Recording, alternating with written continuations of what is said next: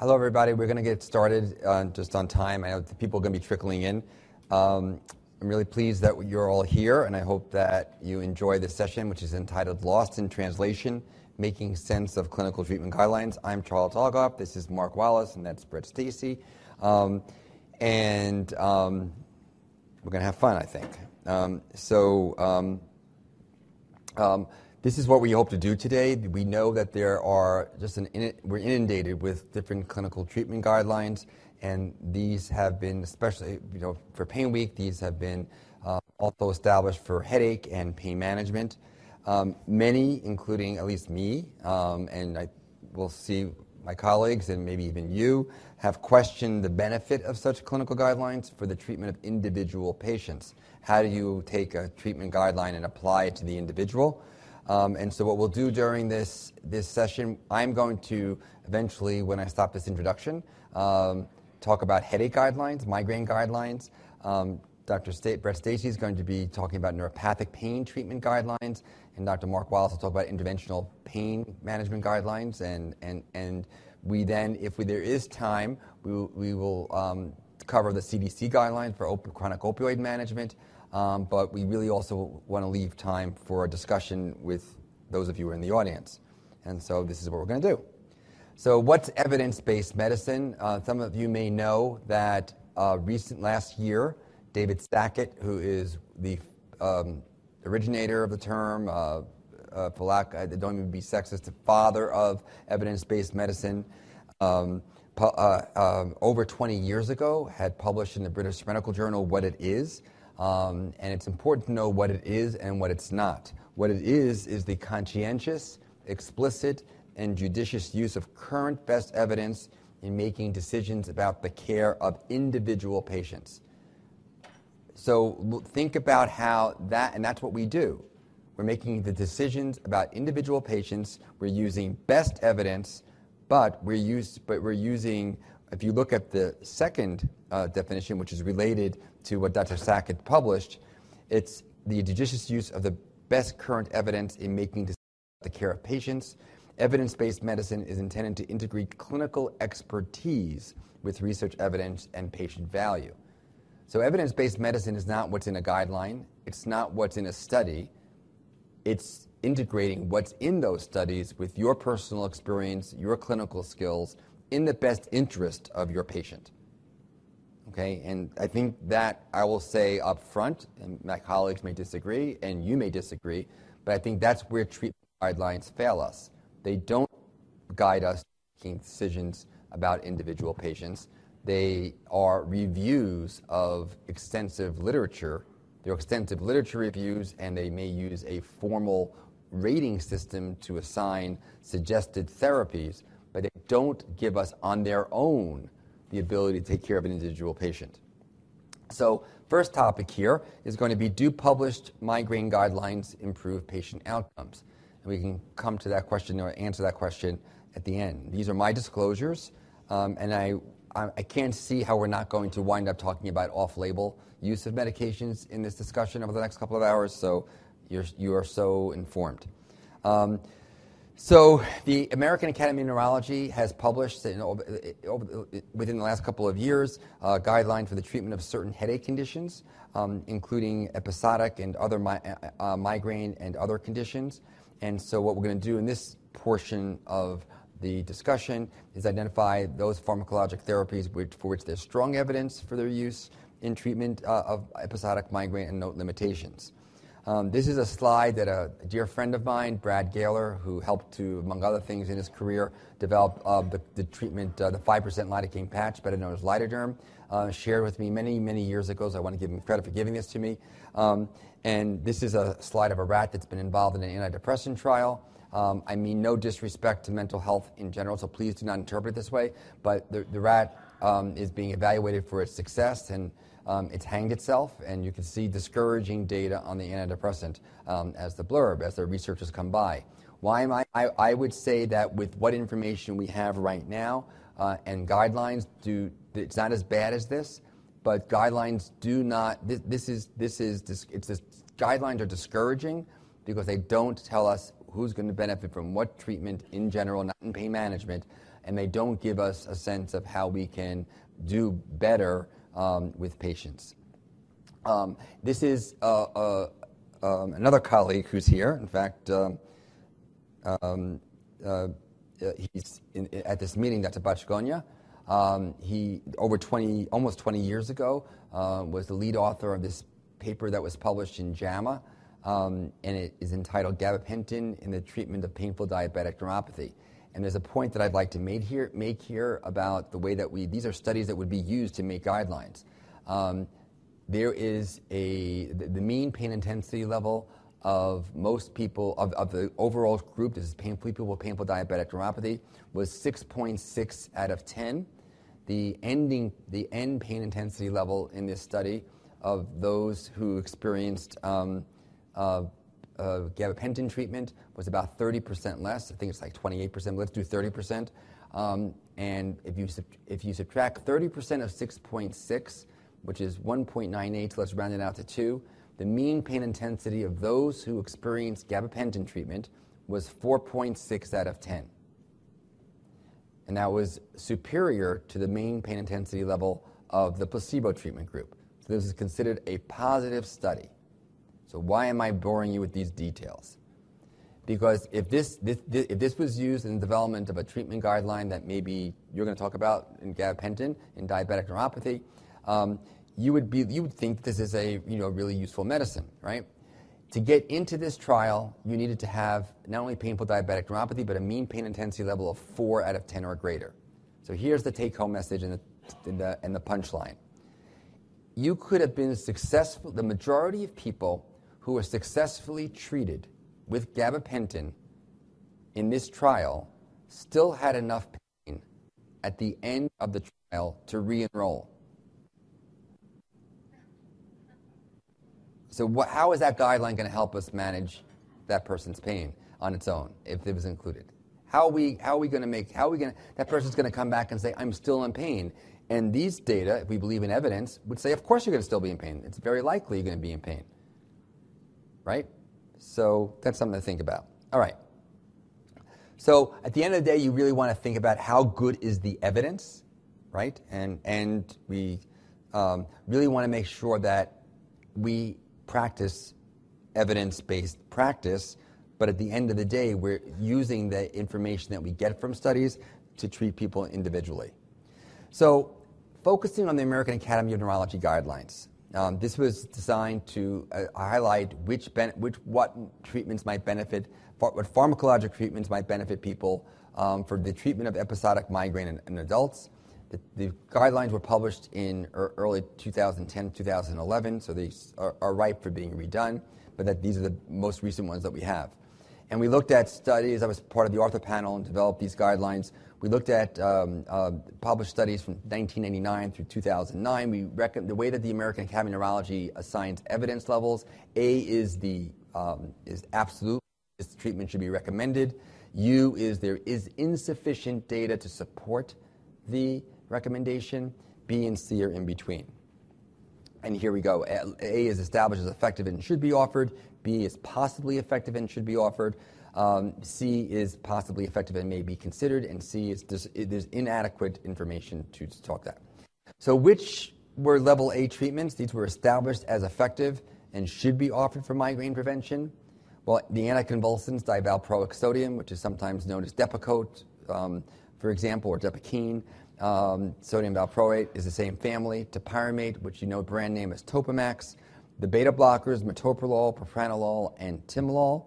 And the triptans, one of the triptans, frovatriptan, which has a very long half-life, for short-term menstrual-associated migraine prevention. Which were level B. These are probably effective and should be considered for migraine prevention. Amitriptyline, venlafaxine for antidepressants, 2 additional beta blockers, atenolol and nadolol, and naratriptan and zomatriptan also for the short-term treatment of menstrual-associated migraine. Level C included that would mean that they would be possibly effective and may be considered for migraine prevention. The ACE inhibitor lisinopril, the ARB or angiotensin receptor blocker candesartan, alpha agonists such as clonidine and guanfacine, the anticonvulsant carbamazepine, and the beta blocker, and 2 additional beta blockers. And level U, this is evidence which is at best inadequate or conflicting, gabapentin, the SNRI and SSRI agents, protriptyline, certain antithrombotics, including warfarin of all things, another beta blocker, bisoprolol, which I confess I've never used before, the calcium channel blockers, nicardipine, nifedipine, nimodipine, and verapamil, acetazolamide, and cyclandylate. So there are lots of other treatments. So let me just pause there and say, how many of you use Depakote valproic acid in your practice if you use migraine? Anybody treat? Okay. Topiramate, right? It's like at best you got a 50-50 chance of helping somebody. And what's defined as help is reducing headache frequency by 50%. And only for the valproic acid level, for the Depakote studies, which is an FDA-approved drug for migraine prevention, 48% of people respond. That means 52% in studies, if you use that data, would not respond. But yet it's a level A recommendation. How useful is that clinically? Topiramate is 50-50. How useful is that in taking care of people? How many of you, it's 50-50 that you're going to be okay? Who wants to hear that as a patient? Right. So how useful is that kind of guideline? Yes, you reviewed, the literature was reviewed, and there was a predefined way of analyzing the literature, and I just showed you, what the results are, but it doesn't help you take care of the individual patient very well. These were recommendations to avoid certain, so level A negative, so lamotrigine, which is still used by some because there have been anecdotal reports of it being beneficial. So that's the Lamictal. This was established as ineffective. Clomipramine, established as probably ineffective. And then many level C, possibly ineffective agents that you see here, including clonazepam, nabutolone, which is an NSAID, oxcarbazepine, which is an anticonvulsant, and telmisartan. When it came to thinking about complementary treatments or NSAIDs for the prevention of episodic migraine, the level A, this is a level A, meaning established as effective and should be offered for migraine prevention. Petacytes, or Butterbur is the name that you may know, was established as level A, but probably effective, included a whole list of medications that you see there, including phenoprofen, ibuprofen, ketoprofen, naproxen sodium, which is a different salt, feverfew, magnesium, riboflavin, and subcutaneous histamine. I confess I have never personally used subcutaneous histamine in my practice, but there are data supporting that. Again, still, this is not 100% slam dunk. It's not even 50% of people are going to respond. Level C, that possibly could be effective and may be considered, cyproheptadine, which is an old antihistamine, CoQ10, estrogen, mefenamic acid, and flurbiprofen as well. Level U, meaning evidence that was conflicting or inadequate, aspirin, indomethacin, omega-3, and hyperbaric oxygen. And level B negative, the asthma medication, montelukast. Okay, so take-home message from that review is, again, you wouldn't be given, as a provider, a lot of information. Somebody comes in, and you still wouldn't be, from these guidelines, which is a laundry list of reviews of data, you would not be given as a clinician, or me as a clinician, or my colleagues as clinicians, we would not be given a guide to actually what is likely to help.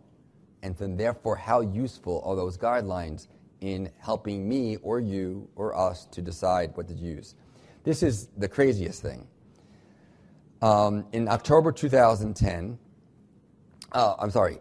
right before October 2010, in 2008, November of 2008, and I confess that I was an author of this guideline on using botulinum toxin for headache and pain, because at that time, even though the pivotal trials that led to the FDA approval of onabotulinum toxin A, which is the generic term for Botox, were being done for the approval for chronic migraine, they were being done at that time, and there were multiple conflicting data sets in the literature. The panel came to the conclusion that there was conflicting evidence.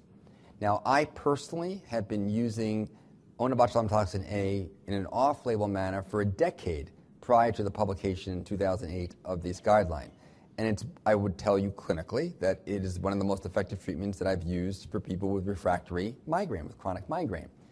But because of the way the data had been analyzed and the way the data had been obtained, the American Academy of Neurology published a guideline that said there is presently no consistent or strong evidence to permit drawing conclusions on the efficacy of botulinum neurotoxin, which is really referring to onabotulinum toxin A, in chronic daily headache, mainly transformed migraine. That term got transformed to chronic migraine.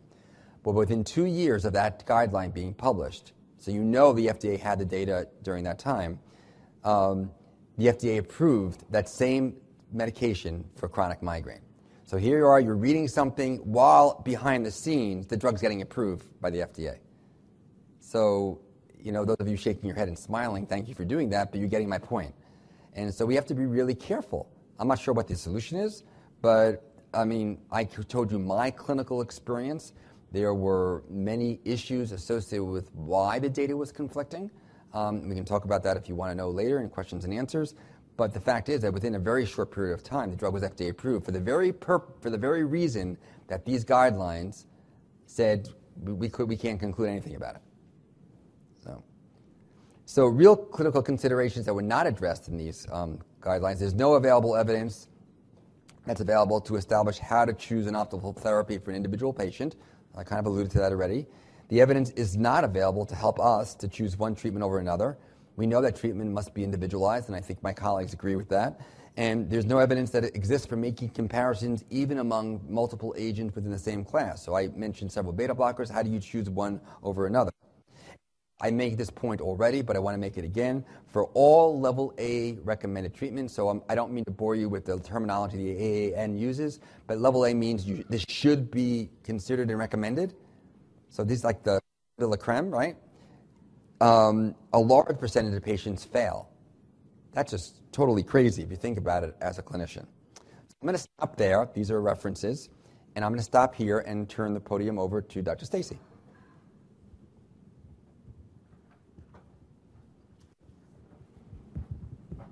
Good morning, everyone. Coming to our session. We appreciate that. I'm Brett Stacy. I'm living in Seattle now as of December of 2014. I have the privilege of being the medical director of the grandchild of the oldest pain clinic in the world, which is pretty exciting. I am an anesthesiologist by trade, by training, but my interest is neuropathic pain. About half the patients I see in clinic have neuropathic pain. I spend most of my time seeing patients, not doing other things. So I have a few disclosures. First is, I will definitely discuss off-label medication uses.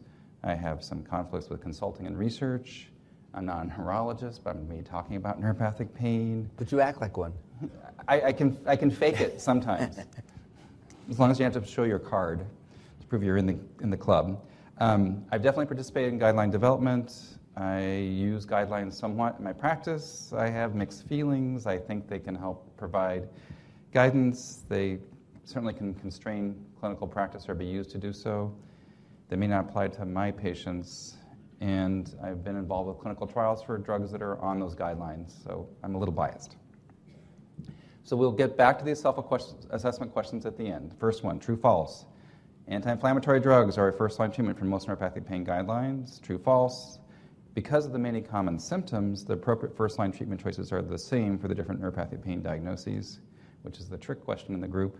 And 3, the guidelines account for comorbid pain conditions. So let's start with what is neuropathic pain. This definition has changed in the last decade for what neuropathic pain is, and I honestly think that the basis for the change was a fear of fibromyalgia and central sensitization syndromes, because those clearly involve the nervous system. Did neurologists want to treat fibromyalgia except for very few? Usually not. So they wanted to change the diagnosis. So they came up with in the way you make the diagnosis. So now the definition is pain caused by a lesion or disease of the somatosensory nervous system. Translate that into English.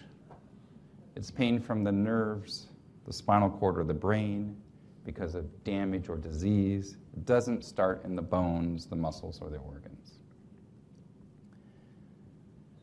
So how common is neuropathic pain? It's pretty darn common. It depends on how you define neuropathic. Sometimes neuropathic is defined by a questionnaire.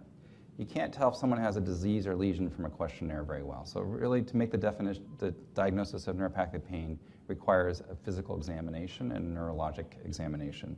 But looking at questionnaires plus examination studies, in the general population, it's somewhere in the 6 to 10% range of people. The Pain Detect is one of the many neuropathic pain screening tools, and if you look at chronic pain patients, maybe 37% of them have at least neuropathic, quote, features. If you look at patients who are in a pain clinic setting, it's in that same kind of range. If you look at back pain patients, and back pain is defined in a very weird way. Like, my understanding what the back is something in here. But often when you read about quote, neuropathic back pain, that means pain that goes down like the L5 or S1 distribution. This is not my back, but often it's described as the back. So with that broad definition of back, which is somewhere or another the back is involved, neuropathic component in 15 to 40% of patients. So it's not uncommon. And it's a big deal, and the more severe the pain, the bigger the deal is. So this is a slide you're not going to be able to interpret very well, but trust me, what it shows in those little bar graphs is that the higher your pain score, the more impacted your quality of life is. I can show you a similar slide, which I cut out because I thought I had too many slides like this, that shows that the higher your pain score, the more use of the healthcare system you make, the more frequent visits to a doctor, the less likely you're less likely to be employed. Your actual expenditure is twice as much if you're in the high pain score versus a low pain score group in a year. So high pain scores are worse than lower pain scores across the board, and patients are less treatment responsive in the high pain score group. So neuropathic pain is a big deal, and poorly treated neuropathic pain is a bigger deal. So we want to treat it well to make it a lesser impact. But the reality is, in our country now, neuropathic pain is often poorly treated and not diagnosed. And then when it is diagnosed, it's not treated with evidence-based approaches. So I am an anesthesiologist. I confessed that at the beginning. I have not been in an operating room, turning dials and putting tubes in people in a long, long time, but I'm still an anesthesiologist. I make the diagnosis of neuropathic pain. I can't imagine a clinic session in which I don't make the diagnosis. That has not been made before. These are patients who have seen physicians. Everybody coming to our clinics is referred by a provider. So someone has seen them, examined them, yet they're not diagnosed yet. So that means we, as a group, do a bad job of doing this. And then once we do it, we often use medications that really aren't very effective or underdose them. So it's a big deal. We want to do better. So maybe guidelines can help us, and we'll talk about that in a moment. So what are some of the common neuropathic pain guidelines? There's a whole, neuropathic pain conditions. There's a whole list of conditions that are thought to have primarily a neuropathic pain component to them. Those with a little blue asterisk after them are the 4 that have FDA-approved medications. If you lived in Europe, the approval process is different. There's approval for central neuropathic pain, peripheral neuropathic pain, as well as specific conditions. So some of the medications we're going to look at are approved for a broader category. There is no broad category indication for any medication in the United States. So those lists of conditions are really quite diverse if you think about them. Varying etiologies, some of them are from trauma, some of them from disease, some of them from an autoimmune condition. The symptoms really vary dramatically. Some people have lots of sensitivity to minor stimuli like allodynia and hyperalgesia. Other people are very deafferented. It could be primarily central neuropathic pain condition or primarily a peripheral neuropathic injury that started the process. So pathophysiology is quite different. Lots of papers written about even with the same etiology for the pain, like post-herpetic neuralgia, a very overstudied condition because it's interesting to people and easy to study. But if you look at post-herpetic neuralgia, there's people who have clearly different pathophysiology, even though the same virus attacked the same part of their bodies. The resulting pathophysiology from that attack is different. There's different body parts, there's different comorbidities, and there's clearly different patient populations. Again, back to post-herpetic neuralgia, those tend to be older folk. traumatic injuries tend to be younger people. Those can't be the same. So we have treatments that apply across all these diagnoses? Well, some do, some don't. When we start looking at guidelines and reviews, who writes the review really matters. An opinion comes across no matter how they try not to have opinion. So I picked venlafaxine.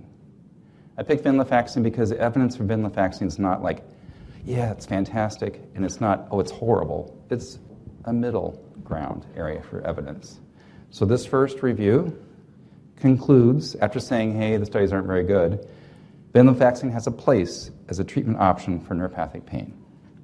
Next one, again says, we need to do more studies aren't very good, but while the present evidence is quite encouraging regarding venlafaxine's use for neuropathic pain, further research is needed. So encouraging. And then the Cochrane review says, let's cut to the bottom line here. No evidence to revise prescribing guidelines to promote the use of venlafaxine in neuropathic pain. The evidence is not very good when you compare other things. Compared to other things, venlafaxine is not so good. So I'm telling you that when you look at these guidelines which are done, the evidence is collected in some sort of objective manner. When it comes to actually writing the sentences that go around that data, there's a lot of opinion in there. So here's some neuropathic pain guidelines. The Neuropathic Pain Special Interest Group for the International Association of the Study of Pain has published guidelines 2.5 times. The 2010 are kind of guidelines. The European Society of Neurologic Federation of Neurologic Societies published guidelines 2010. Canadian Pain Society published guidelines. British Pain Society published guidelines. South African Society published guidelines. And the National Institute for Clinical Effectiveness in Britain published guidelines. There's a whole bunch of other guidelines too, but those are the ones that are the biggest ones. So there's a whole bunch of them, and they decide to approach this in different ways. Some of them lump everything together, some of them look at specific disease states. Postherpetic neuralgia and painful diabetic peripheral neuropathy are the most studied conditions, no matter how you look at it. And they had different criteria for how to go forward and look at things and what to include. And no one knows what to do about opioids. Because there's some evidence. There's some evidence for harm. There's some evidence for benefit. How do you balance that harm versus the benefit? So there's definitely inconsistencies. But despite all these differences, there's really overall more similarities than differences in the guidelines. So this is a review of guidelines. How exciting is that, right? I only looked at guidelines and I reviewed them. So published in 2016, so just a year ago, looked at 16 guidelines. The conclusion was that the way they went about doing it, not so great, but shockingly, there's a lot of consistency. Almost everybody included TCAs as a first-line treatment. All but one included gabapentin and pregabalin as first line. All but 2 included topical lidocaine. And as you go down the list, there gets to be less agreements like SNRIs, opioids, somewhere between second and fourth line treatments, depending on the guideline. So this is my slide I usually show when I'm talking about neuropathic pain. This is my slide. This is not... And I look at the guidelines and reflect it. So the things with the best evidence, second line, and then others that occasionally might work. Antidepressants, which are specific antidepressants, tricyclic antidepressants, nortriptyline dizipramine, the SNRI, specifically duloxetine, less evidence for venlafaxine in a single study for desvenlafaxine.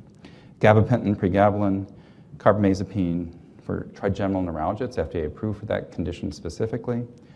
Opioids and tramadol, topical lidocaine patch, and then opioids and tramadol, you can put them wherever you want to, first line, second line, third line, fourth line. Other antiepileptics, other antidepressants with much less evidence, capsaicin, and a bunch of others. So this is another review of guidelines listing things, and I do not expect you to be able to read this, but this summarizes the guidelines that have been published at this time, and there's a lot of commonalities across these. Again, TCAs are the most universally recommended medications. Gabapentin and pregabalin are there. Second line is where opioids typically appear, and it's also where SNRIs appear at times. So it's starting to be some consistency looking at this. So let's dive into detail with the most recent guideline, and the biggest, most ambitious guideline, which is published in 2015 with Nana Fennerup as the first author. This is the NUPSIG-sponsored guideline. Large international group reviewed the literature, conducted a meta-analysis. They looked at the quality of the evidence. They did all sorts of different analyses. And they calculated the numbers needed to treat. How many people do you need to treat someone to have a single patient with a meaningful response? And a meaningful response is defined as a 30% reduction in pain. And then they decided what is worth it in the numbers needed to treat for someone to say, yeah, I should maybe think about trying this. Any guess what number they put as the upper limit? You know, numbers needed to treat of 100, you need to treat 100 people to get one person response. Clearly that's not good enough. It's better than 100. It's 11. So their cutoff was 11. So if you had a 1 in 10 chance of getting a response, maybe we should consider that treatment as an option. Because if you're that one person, that's great. If you're the 9 others, not so good. So they looked at they calculated the numbers needed to treat. And we're going to talk about this a little bit in detail because it's interesting the way you look at this. SNRI is 6.4, pregabalin 7.7, gabapentin 7.2, 10.6 for high-dose capsaicin, which is below the 11 threshold, but not very much. Lower numbers for TCAs, tramadol, and opioids. First line, strong recommendation for tricyclic antidepressants, SNRIs, pregabalin, and gabapentin. This is across neuropathic pain conditions. Second line, weak recommendation for lidocaine patch, high-dose capsaicin, tramadol. Third line, weak recommendation for strong opioids, botulinum toxin A. And the topicals in the botulinum toxin A were only for peripheral neuropathic pain. Everything else was for every type of neuropathic pain. So this slide bears spending some time on. If you want to get these guidelines and take a look and read this in detail and the little subtext that goes with this, it's quite interesting. So tricyclic antidepressants. So first, 15 studies, 948 participants. Notice there's a little cross next to the participants. Some of these studies were crossover design trials. So you get a treatment, you wash out, and you get a different treatment. You get assigned differently. Those patients were counted twice. They participated twice in a clinical trial for the drug. So Mitchell-Max's big landmark paper in New England Journal of Medicine with amitriptyline, dizipramine, and fluoxetine in a placebo was those participants are all counted twice looking at this. So it's 15 comparisons, 948 participants. The numbers needed to treat, they calculated 3.6. Susceptibility to bias. What that means is how many subjects would have to be enrolled in negative trials for us to now change our mind and decide the NNT is greater than 11. So it's a bigger number is better than a smaller number. So it's a pretty big number. But if you looked at the publication dates for these and the size of these studies, these are smaller studies that are older. So there's other plots where they look at the size of the dot is the number of participants. These are small dot studies. SNRIs, 10 studies, so fewer studies, but almost 3 times as many participants, resulting in numbers needed to treat of 6.4, and another pretty large susceptibility bias number. Pregabalin, 25 studies, huge number, the most studied drug in the world of neuropathic pain. Numbers needed to treat of 7.7, and a huge susceptibility bias number. Gabapentin, 14 studies, the second largest number of participants in those studies, another big number. Tramadol, fewer studies, fewer participants, reasonably big susceptibility bias thing. Strong opioids, smaller, even not very many studies at all, few participants, NNT of 4.3. Capsaicin, only if a single trial with 70 participants that was negative would be enough to kick capsaicin off the list. So it wouldn't take much for capsaicin to be no longer recommended. Botulinum toxin A, very small number of studies so far, as of 2015. So what do they actually suggest? They go on and give you like the doses. So gabapentin, 1,200 to 3,600 milligrams a day in divided doses, 3 divided doses, which is consistent with the label. You know what the average prescribed dose of gabapentin is in the United States? 900 milligrams a day. How many placebo-controlled randomized trials with a dose of 900 milligrams a day show benefit in neuropathic pain? As far as I can tell, 0. So this drug is commonly used for conditions that aren't neuropathic pain and commonly underdosed.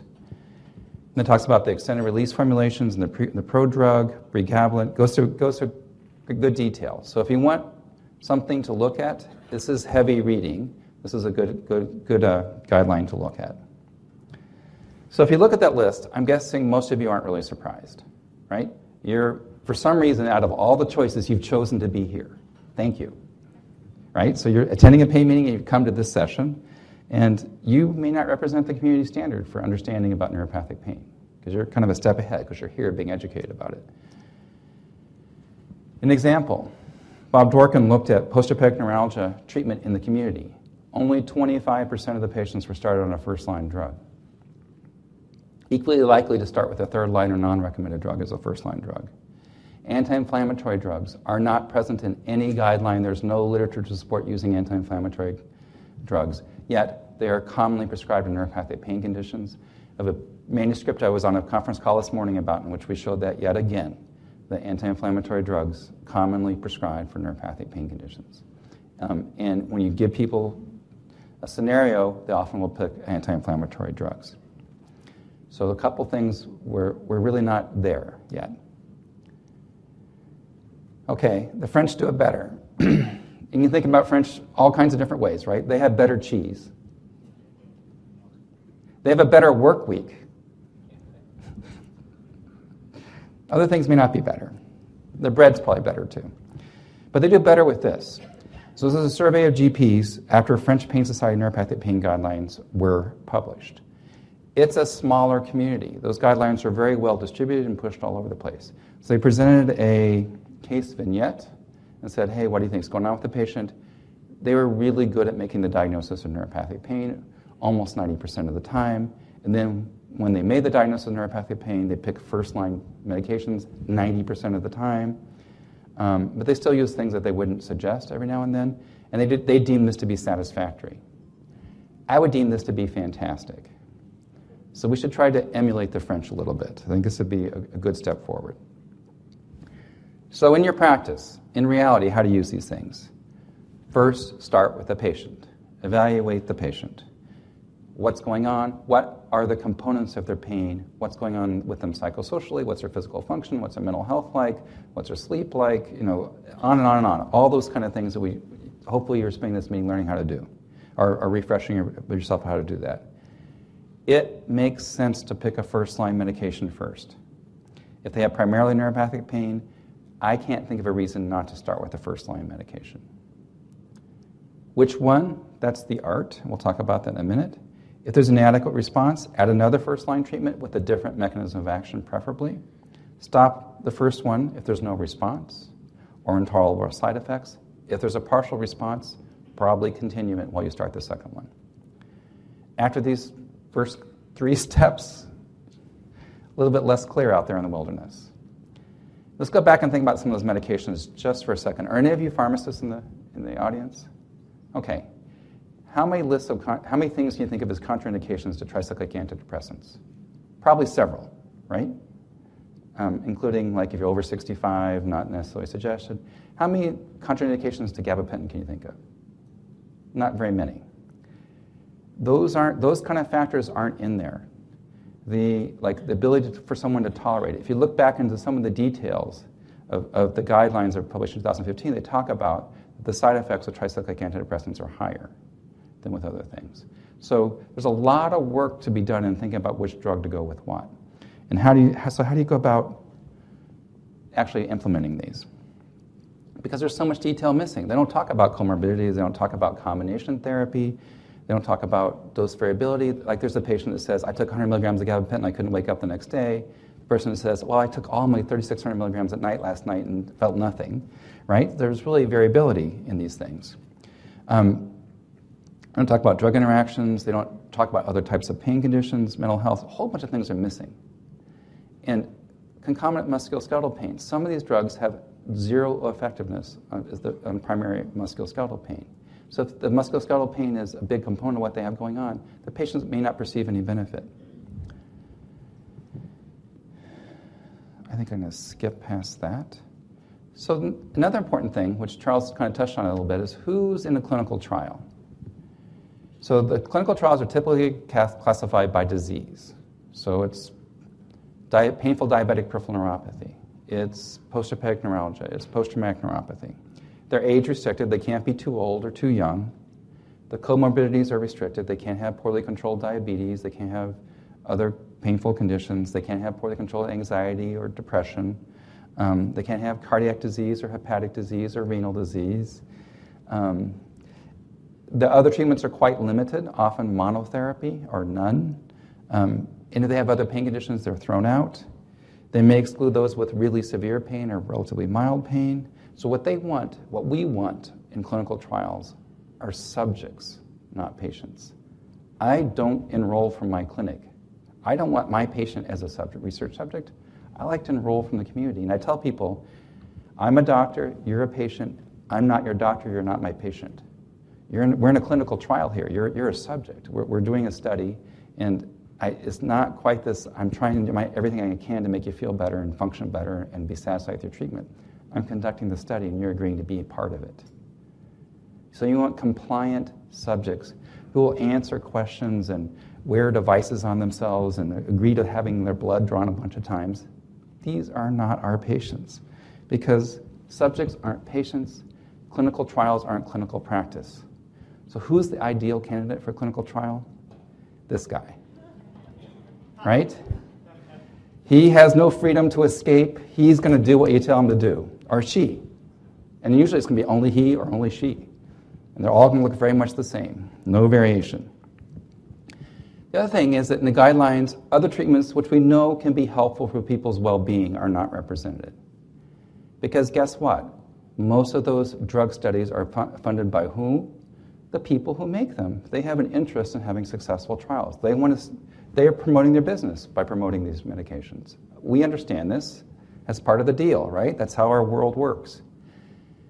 No one is manufacturing CBT and has it, trademarked, or mindfulness or something else. So these conditions don't have the big financial support to be studied as well. A lot of things we know are helpful for our patients are not anywhere in those guidelines. And then there's specific diseases that really aren't studied at all, and there's no guideline whatsoever for. I commonly fight with insurance companies about painful small fiber peripheral neuropathy. When they tell me what I need to use for that condition, I said, well, show me the clinical trials for that drug you're suggesting I use for this condition. Because there aren't very many, or close to zero, and there's certainly no guidelines that tell us what to do. There's a bunch of them, which we see in practice, which are not very well studied. So you're on your own. The guidelines are going to generally tell you it's neuropathic pain, it's peripheral, it's central, so here's what I'm going to do. But a lot of things aren't very clear. And then newer medications and new ideas and concepts are less well thought about. So low-dose naltrexone is a big hot thing now in a lot of places. Not in any of these guidelines, not really looked at, has some placebo-controlled randomized trials in a variety of conditions. Ketamine, IV lidocaine, there's a bunch of other things that aren't really in there. Tapentadol is FDA labeled specifically for painful diabetic peripheral neuropathy, though it's not called out separately. So there's a lot of things that really aren't there. So how do I put it all together? The good things, a group of people who are really smart got together and looked at the literature. These treatments have the best evidence, and they're more likely to work than other things. And if you're using the things on the list first, that's a good place to start.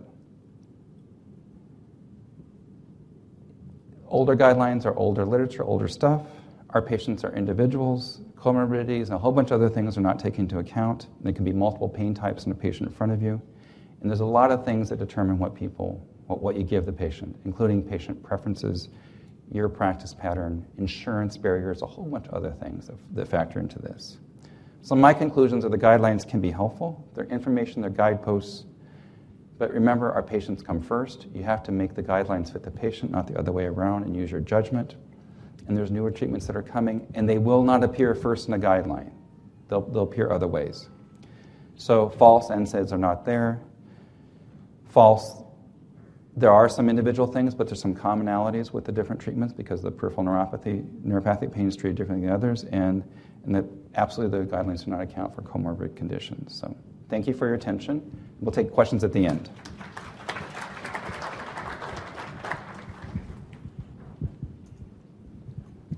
Okay, I'm going to shift to interventional pain treatment guidelines. I'm an anesthesiologist. If it's on? Turn it on. Yeah, it's on. Can you hear me?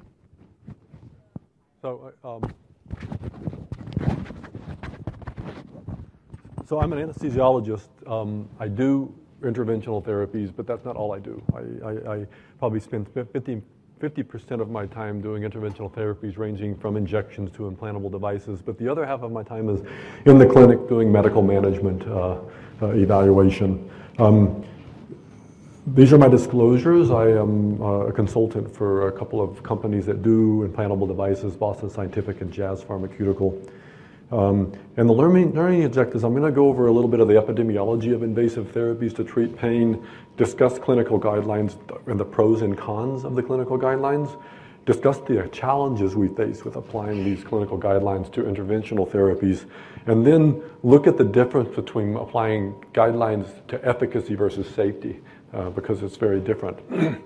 So there is interventional therapies for pain treatment have become under scrutiny over the years. And the reason for this is there has been a huge increase in the use of spine injections from 2000 to 2008, 107% increase in spine injections, 186% increase in procedures. And now epidural steroid injections account for most of these. And they are probably the single most scrutinized treatment for chronic back pain. However, the rates of growth have been the highest with sacroiliac joint injections and facet injections. And there seems to be geographical variances in rates that can't explain the differences in health status. Now, the top 10% of the injectors account for 36% of all of the total procedures. So there seems to be a certain group that is really doing a lot of injections. And now those are probably the ones that are only doing injections, and they don't really see the patients in the clinic. Now, the annual number of spine procedures from 2000 to 2011, 228% increase, with an 11.4 annual increase. So this has been a huge increase over the years. Pain management accounts for most of the interventional therapies to treat pain, followed by, then there's other physicians, and then surgery and radiology do a smidgen. Now, there are major challenges in applying high levels of evidence to surgically and minimally invasive procedures. First of all, there's ethical limitations and difficulties in blinding. How are you going to recruit subjects to have a device implanted or a needle inserted into their spine or their disc, but you're going to tell them it may be sham, we're not going to do anything? Control groups are very hard to design. Placebo use and exposing them to the risk of the procedure, but saying they're not going to get any benefit. And then there's this cost prohibition, because if we do a placebo-controlled or sham-controlled interventional therapy, we are on the hook for the entire cost of that procedure, including the active group. So this is it's very cost prohibitive, and there are not many funding agencies you can go to fund these trials. So what it ends up being is limited to the industry, who does most of the trials of implantable devices. But we don't have any industry that's interested in doing epidural steroid injections. What do they gain from it? And defining successful outcomes varies.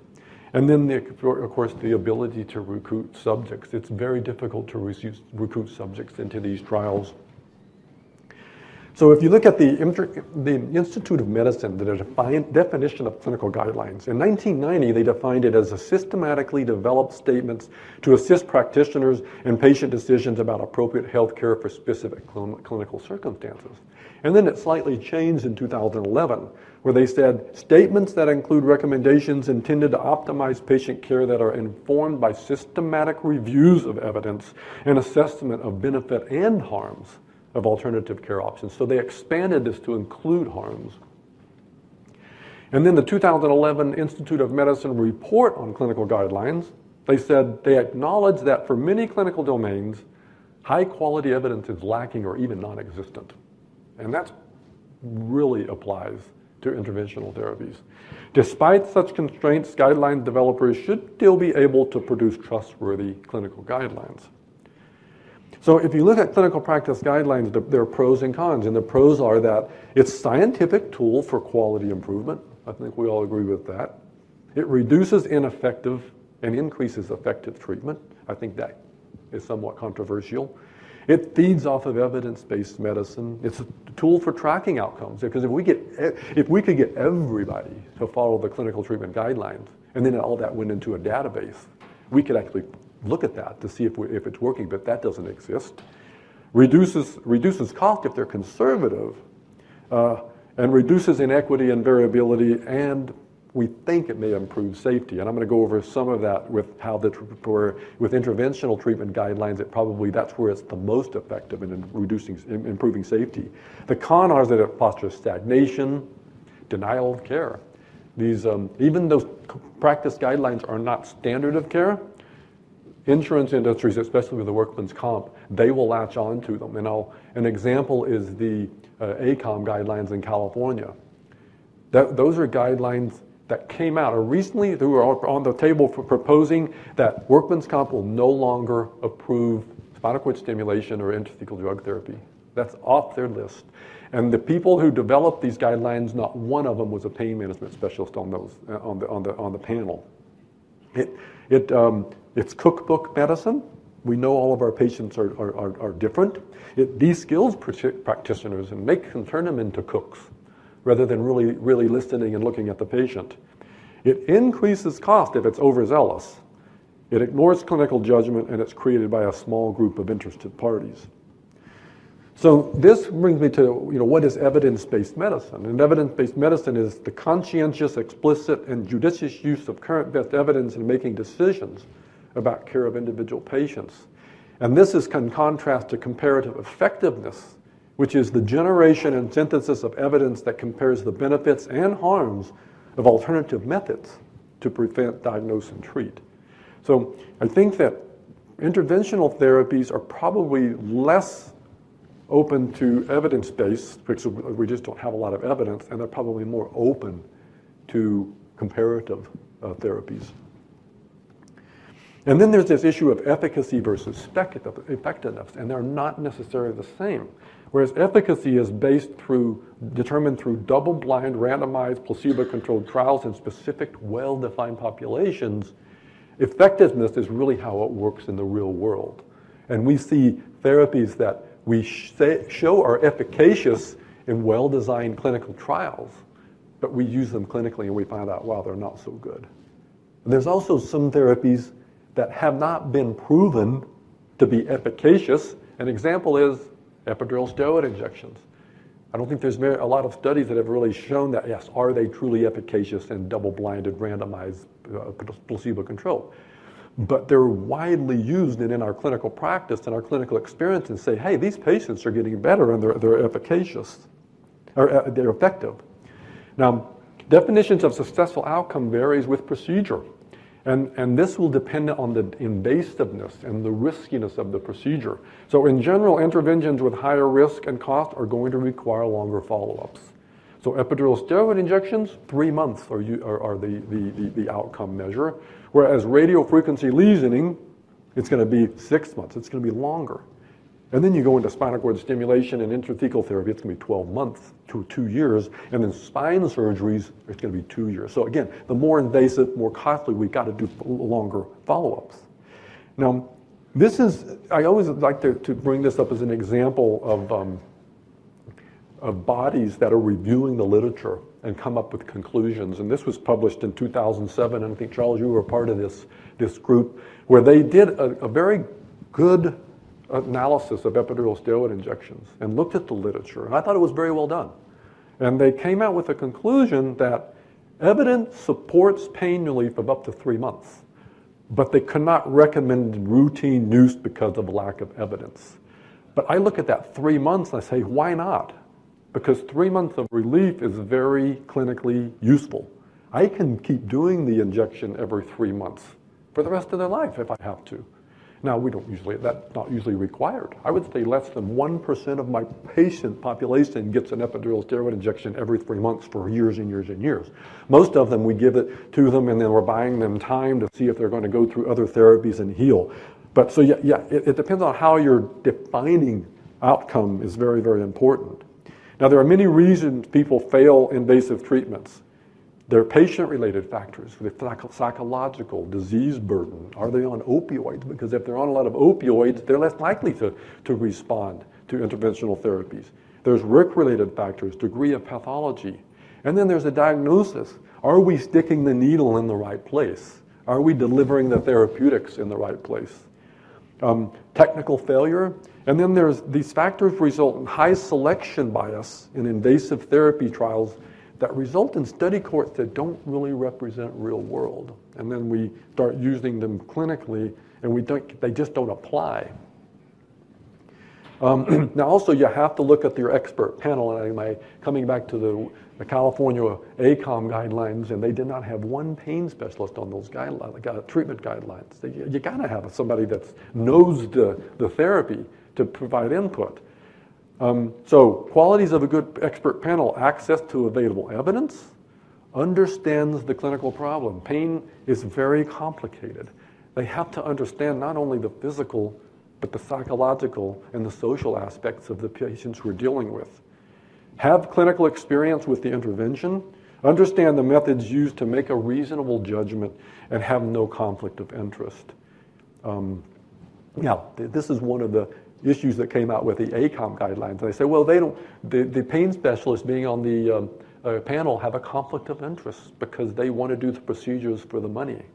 I don't believe that. I think that there are very good pain management specialists that could give some good feedback. Now, interventional treatment guidelines serve two purposes. Apply evidence-based medicine to improve patient selection and outcome, but they also apply clinical practices for techniques to improve outcome and safety.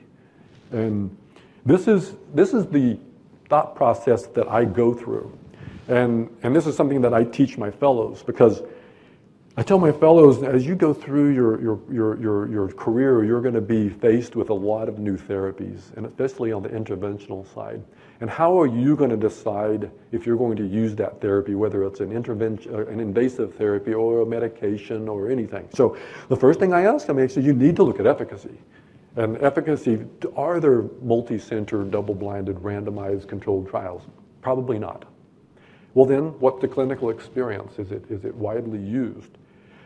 If there's no very minimal efficacy, then I ask them about safety, because if there are safety issues in the absence of efficacy, it stops right there. I'm not going to use it. However, if there's minimal safety, it's good tolerability, then how easy is it to use the therapy? And then what are the costs? So these are the priorities that I have them go through. Types of invasive therapy trials, well, there's randomized placebo-controlled trials. And candidates for this are going to be pharmaceutical injections. You can do placebo-controlled trials with epidural steroid injection. Hard to enroll, but you can do them. You can do them with intrathecal therapies. We've done them. We've done saline infusions into the intrathecal space and compare it to actives. Now, high-frequency spinal cord stimulation is something that is sub-threshold, so the patients don't feel it. So that's a therapy that you actually could randomize sham versus active. Randomized sham controlled, radiofrequency ablation therapies, intradiscal therapies, and then you have randomized active control, which are the injections, intrathecal therapies, spinal cord stimulation. Now, spinal cord stimulation, paresthesia-based, you feel it. You can't blind that. They know they're getting the stimulation or they don't know it. And then there's comparative effectiveness, which you can do it with all of the therapies. Now, these are some of the evidence. So if you look at epidural steroid injections for lumbar, cervical, thoracic, for radicular pain, evidence is good. However, if you go beyond that, axial pain, stenosis, post-lambia, it goes to fair to limited. It's not that strong. And then for cervical radicular pain, it comes out to be good, but beyond that, fair to poor. And then for facet pain, although the numbers have been small and the trials have been small, but anyway, high temperature radiofrequency lesioning has shown to be good. And they actually studies that have done blinded, sham-controlled trials, which is amazing they could actually get patients to agree to that. But they concluded in the lumbar region it was good, cervical region fair, but it's limited in the thoracic. And then pulsed radiofrequency lesioning is when you're not really lesioning it, but you're stimulating the nerves for a short period, and it's limited for that. Facet blocks for lumbar pain, fair to good. Fair limited for intra-articular injections for all the others. And then you look at all of the interventional treatment guidelines in there, but they're scarce.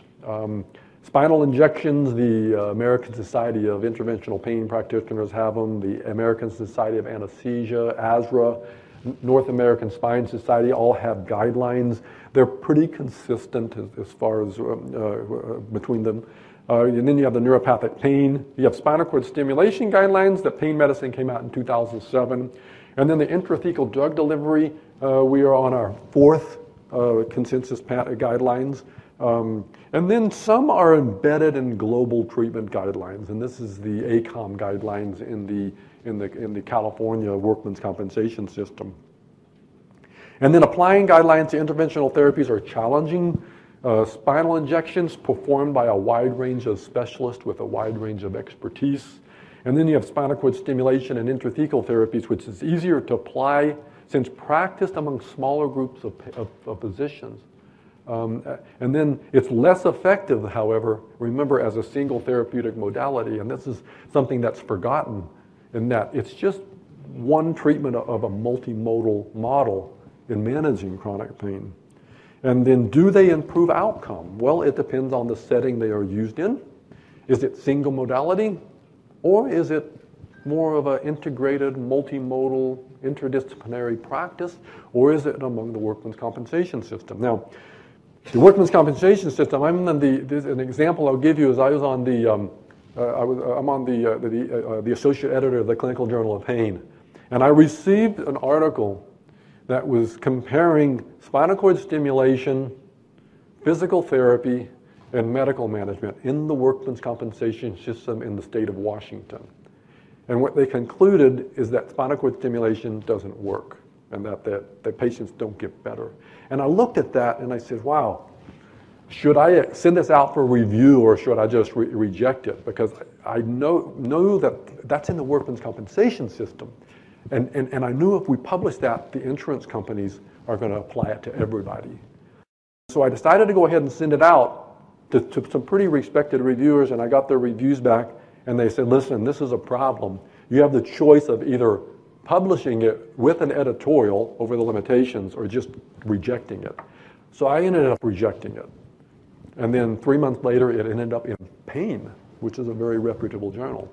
But it was with a very seething editorial saying that this should not be applied to the general population. The workman's compensation system is different. Right after that was published in Pain, the state of Washington announced they weren't going to approve spinal cord stimulation anymore. So that's an example of how they use them. Now, do they improve safety? So this is when I was getting into pain medicine in the late 90s, I started noticing receiving reviews for pretty catastrophic outcomes from cervical transforaminal epidural steroid injections. And then I started seeing one after another, and one of the common links I saw in it was every one of them was with methylprednisolone. And so I said, boy, something is wrong here. And these were patients that were getting cerebellar basilar infarcts, brainstem infarcts, deaths. And so we did a survey of the American Pain Society asking physicians, if you do these injections, yes, and if so, can you give us some information? Have you had any adverse outcomes? And we got 286 returned, 61 response detailing 78 serious neurological events, 13 cerebellar basilar infarcts, 11 spinal cord infarcts, 12 deaths. And every one of them were with methylprednisolone. So we thought, okay, something's going on here. And this was published in 2007, but this had been going on since late 90s. So we did a rat study, and we took these rats and injected the carotid artery with different preparations, depomedrol, solumedrol, and then they all died immediately. However, when we And solumedrol is non-particulate. Solumedrol is a soluble methylprednisolone. However, when we injected dexamethasone, they were fine. They walked around, and then we took the depomedrol and spun it down and got rid of all the particles, injected it, they died. So it's almost like you're melting the blood-brain barrier, and it's just blowing right into the brain. So this got on the radar of the FDA, and the FDA, they have this safe use initiative. And the safe use initiative is a collaboration between the FDA and healthcare providers to reduce preventable harm from medications. So a working group was convened, which I was a part of, and due to the increasing reports of neurological events from cervical transforaminal epidural steroid injections, and it was based on the work we did. So when in the middle of our consensus work group, all of a sudden, the FDA puts out this post on 4/23/14 that epidural corticosteroid injections, drug safety communication, risk of rare but serious neurological events. However, they failed to point out that they were referring to the transforaminal injections of particulate steroid. And everybody was saying, oh my gosh, epidural steroid injections are causing harm in there. And this is not the interlaminar, this is the transforaminal. So what we end up doing is we ended up publishing the guidelines, which were published in anesthesiology, and we were focusing on the risk of transforaminal particulate steroids. So in summary, interventional pain management guidelines, they may focus too much on the evidence, ignores clinical experience and judgment, and they need to better define success for specific interventions, which are going to vary. They need to factor in the use of interventional treatments in an integrated, interdisciplinary, multimodal care model. And it's difficult to determine the effect on outcomes. However, it's probably more effective in improving safety. And this is probably the need for more guidelines on safe use practices when we're doing these interventional therapies. So thank you, and I'm going to turn it back over to Charles. So here we go. I am going to go through very quickly some ideas, just food for thought. This is more, we're just going to go through these slides very quickly and then add that to the robustness of our question and answer session. So we've gone through 3 topics: migraine, neuropathic pain, interventional pain management. Last question to consider before, to talk about are the CDC chronic opioid guideline, or is the CDC chronic opioid guideline improving patient outcomes? And I think that's a provocative question because I think it's too soon to know. But at the very least, these were this was a guideline that was published in as a joint effort between the American Pain Society and the American Academy of Pain Medicine. It's interesting because Dr. Chow was involved in this guideline as well as the CDC guideline, and one of our colleagues, Dr. Dan Carr, has recently published an article saying, how is it that essentially the same evidence that was used in creating a guideline in 2009, which actually supported the use of chronic opioid therapy for chronic pain, is being used to suggest otherwise in 2016, but separate issue. The ASA, the American Pain Society and American Academy of Pain Medicine guideline in 2009 addressed all these issues here on the slide. Essentially many of the same features that were expressed in the CDC guideline. The CDC guideline that was published in 2016 in multiple sources looks at determining when to initiate or continue opioids for chronic pain outside of end-of-life care. So these were developed specifically for non-cancer related pain primary care providers. Included among the guideline principles were the selection of opioid therapy, non-pharmacologic therapy, non-opioid pharmacologic therapy, establishment of treatment goals, discussion of risks and benefits of therapy with patients, opioid selection, dose, duration, selection of extended release and long-acting opiates, dosing consideration, the duration of treatment for acute chronic opioid therapy, and considerations for follow-up and discontinuation of opioids, addressing and treating the risk and addressing harms of opioid use, evaluating risk factors for opioid-related harms and integration into the pain management plan, review of prescription drug monitoring programs, use of urine drug screening, which the guideline recommends at least annually, but there are no further guideline about how often otherwise, considerations for concurrent use of opioid and benzodiazepines, and arranging for treatment of opioid use disorder. So I'm going to throw the question now. I will disclose, since you mentioned that I had been I'm part of the panel that came to that terrible conclusion about epidural steroid injections. I was like the lone pain specialist on the panel. I think it's important to know that you actually reviewed this, part of the reviewers, you actually one of the authors of the CDC guideline for chronic opioid therapy. So with that background, just really brief background, I'd like to stop and field any questions that you might have with respect to the last section. It is too soon to know in a formal way, unless you're aware of recent data that has been published, whether or not, what impact the CDC guideline is being made on quality of care, not necessarily opioid prescribing up or down, but if that guideline has helped improve pain treatment outcomes for people. So I'll ask you that first. So far, what they've seen is, of course, a reduction in opioid prescribing, but an increase in opioid, probably an increase in heroin deaths. So we're starting to see a shift to heroin. But quality of care, I don't know. There's no evidence around that. Okay, so we'll welcome your questions. What questions might you have about anything we've talked about today? Yes? I don't have a question, but just a comment. I find it that these guidelines are helpful to a degree, but I find it problematic when insurance companies are using it as a tool against us because I agree, conservative self-care, physical therapy, massage, acupuncture, all those adjuvant treatments are beneficial in the early stages, but if patients can't get access to it because of lack of coverage, yet we're not supposed to be giving opioids and we won't allow an injection to occur, I find it very difficult because what do you do with these people then? They're stuck between a rock and a hard place, they're off work, it's a real problem, and I don't know how going forward to help these insurers understand the limits that they're placing on these patients' quality of life. I couldn't agree with you more. Those are not what guidelines are intended for.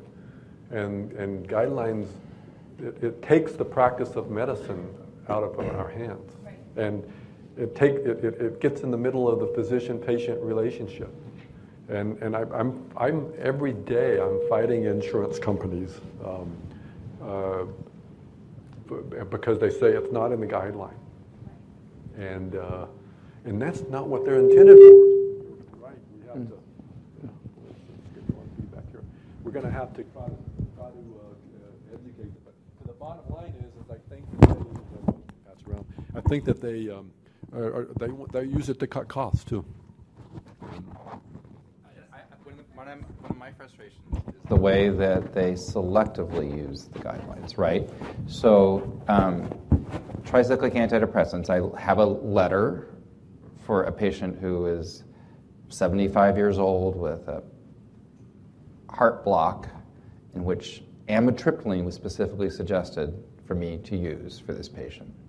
I bet it suggests methadone as the first-line treatment. Yeah, it's incredible. It's incredible. And so the selective use of the guidelines are quite interesting, and the lack of paying attention to patient factors is impressive. And then, as you point out, we need to advocate on every level we can for comprehensive treatment, because opioids do not make people's lives get better. They don't help them function more. There's no great evidence that that's the case in general. They aren't the answer. And similarly, tricyclic antidepressants don't, gabapentin doesn't, pregabalin doesn't, duloxetine doesn't either. So it needs to be in the context of finding out a way of getting people to exercise with physical therapy and other things, of helping them cope with their ongoing pain and life circumstances. It's not just about the medication. And There are different pockets in different places in the country where that's done better than others, and where there's broader coverage and there's incredibly varied insurance. And you know now that if you're a practicing clinician, if you don't know your patient's insurance status and you make a suggestion, you may be suggesting something that they'll never get. And so it only leads to frustration. So it's gotten a lot more complicated. Can I ask you a question? Yeah. So it struck me as, can you comment upon the fact that, for those, the analysis known as numbers needed to treat suggests that the lower the number, the more likely it is to get a meaningful response, which is often defined as 50% pain relief. And yet the most recent international association, the NUPSIG guidelines suggested treatments that, as you said, may have a 1 in 10, 1 in 7 likelihood. How do we rationally address the fact that opioid therapy, which is none of these treatments are panaceas, but that group recommended treatments that are much less likely to achieve a 50% pain response, such as tramadol, gabapentin, capsaicin, and others, actually all,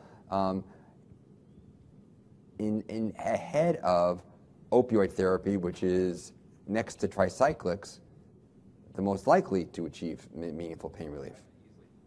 Yeah, a little bit. So there's also numbers needed to harm which are not addressed, and there's numbers needed to die, right?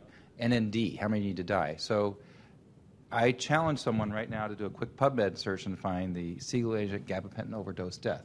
There's like 1 or 2 reported, and they're not clear. That's out of hundreds of millions of people given gabapentin. It's pretty easy to find the opioid overdose death. They're happening every hour in our country.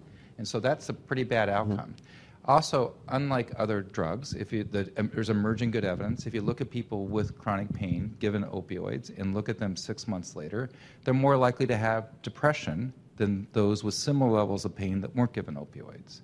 New onset depression is an emerging adverse effect with opioid therapy. Other drugs don't seem to show that as much. So the harms have to be balanced there. It's not just NNT. And as Mark presented with the evolving definition of the use of guidelines, first it was just effectiveness, and they said, well, wait, effectiveness and the capacity for badness.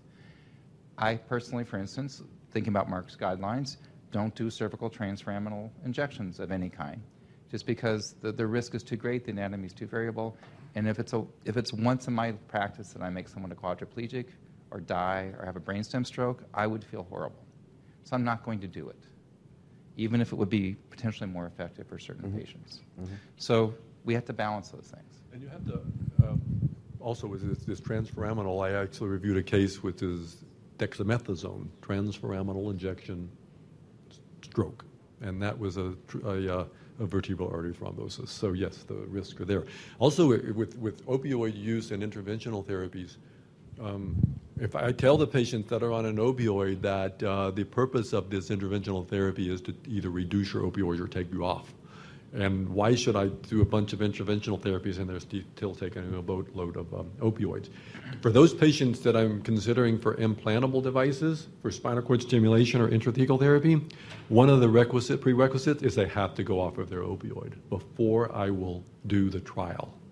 And I do this because I've been doing this for 20 plus years, and I would go around the country and talk to interventional guys. And I would say, how many of you take your patients off of opioids before you put your implantable device in? And no hands would go up. And I'd say, how many of you get your patients off the opioids after you put your implantable device in? And no hands would go up. And I'd say, something's wrong.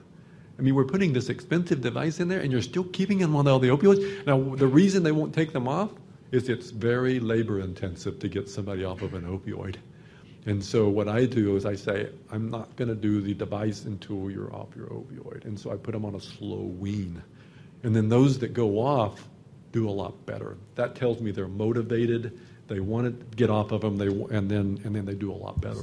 So you are an author of the Consensus Intrathecal Guideline Panel, right? and it's in its, third or fourth iteration. Is that statement recommended? Yes, we addressed that. We addressed that in our most recent, and that was the first one of 4 that we did address it, and we put a section in there on that considerations of opioid taper, either prior or during the trial. I was really trying to push them to be more aggressive, and then I just was outnumbered, and they said, "Oh well, no, you don't have to do it before." But I just feel that it's a good test for the patient, because what will happen is if you put a patient on a taper, about 10% of them will completely spin out of control, and either they'll leave your practice or they're just a mess. And those you're probably dealing with another problem there, and you probably need to get them into some help. But then there's about 80% of them that do go off. They're struggling, they're hanging in there, but it's a slow taper. There's about 10% of them that I get them off their opioids and they say, "Wow, I feel better. I don't need the device." So it's a good test to put your patients through. Other questions or comments? Yes, sir. I just have one comment to add to one of the last comments that were made on overdose deaths. So it's good to note that in the last couple of years, according to CDC.gov, the exponential increase in overdose deaths that are opioid-related are in fact coming from illicit fentanyl and heroin.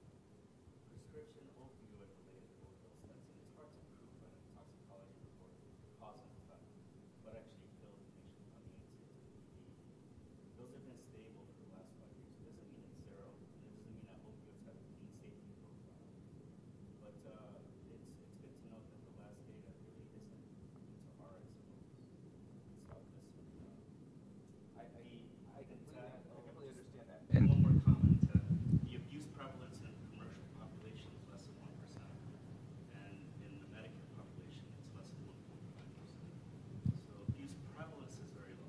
The absolute numbers, of course, due to prescription opioids, is somewhere between a little over 15,000 from 2005 that are opioid-associated, hard to prove cause and effect. If you include illicit fentanyl and heroin, then it's closer to 25 to 30,000. So I'm not saying opioids are the solution, but difficult to villainize opioids or overdose deaths in the last couple of years. So I was at the keynote yesterday, and I heard the discussion about this, for sure. But I had some strong disagreements with what was said, which is I'm not necessarily talking about single-agent opioid overdose death. And the truth is that 16,000 number means a factor in, right? And often this starts with oxycodone. And I gave the example that a patient told me about their child who died, right? Oxycodone at a party, started using opioids, prescription opioids that were obtained from different sources, from family members, from cabinets, then started using alcohol, then started using heroin, and then on the day that she killed herself, had oxycodone, alcohol, and heroin in her blood and lead in her brain. And so not specifically an opioid overdose death, but these are complex drugs. And there's a subset of patients that respond to them differently. Some of us were exposed to an opioid and it's an adversive experience. Some of it's a neutral experience. Some of it's a very different experience. And that's a complex genetic, a whole bunch of other factors go into that. So these have different risks that other drugs don't have. Doesn't mean we should not use them. Doesn't mean that I don't prescribe opioids, I don't use opioids in my practice. It just means that they have risks associated with them. I'd encourage, I don't know if anybody's read the book Dreamland. I think I'd encourage you to read it. I thought it was well done. It was by a journalist that really goes through the history and the perfect storm that developed between undertreatment of pain and lack of treatments, and all of a sudden industry promoting the opioids to treat pain, and the black tar heroin from Mexico, which shifted from China. It's a really interesting book, and I thought it was really, I'd encourage you all to read it. And also another good book is American Pain on the pill mill crisis we had. Dr. Bachkonia?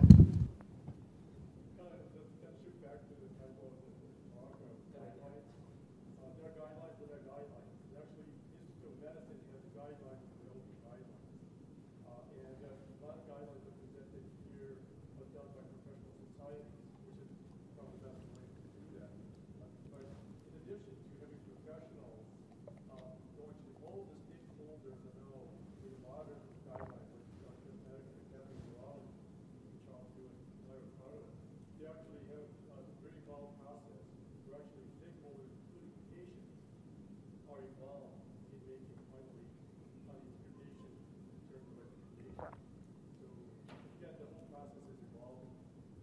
But, so we were on the, so there's a, I think it's called something different when I was on it, but there's a committee called the Quality Standards Subcommittee. I think it changed its name. And I think I was on it a couple of years before you were. When I got on the committee, all that was being done was to review literature. There is a methodology published on the AAN website. Anyone here could review the the handbook on how literature is rated and how decisions about levels of evidence are assigned and how recommendations are made. It's very transparent. But we had to argue, and I was pretty vocal about this, making a clinical context session. And in fact, the AAN switched to that only after we did a joint guideline with the European Federation of Neurological Sciences about trigeminal neuralgia, and I met with people in Europe several times, with Gary Gronseth, who's a leader of this process, and they refused to jointly publish something, Misha, unless we establish a clinical context. Until that point, these guidelines were being produced by the AAN without any clinical context whatsoever. And so if things have metamorphized and transitioned to even greater input now to provide context to the evidence, then that's a step in the right direction. But many of the guidelines that AAN has published, no matter how well-intentioned, hurt patients because they don't provide context.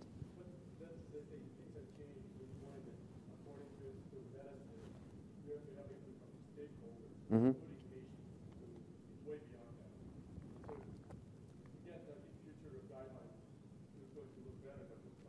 Yeah, so we should be optimistic, right? Okay. Any other questions or comments? Well, thank you all for attending and enjoy the rest of the meeting.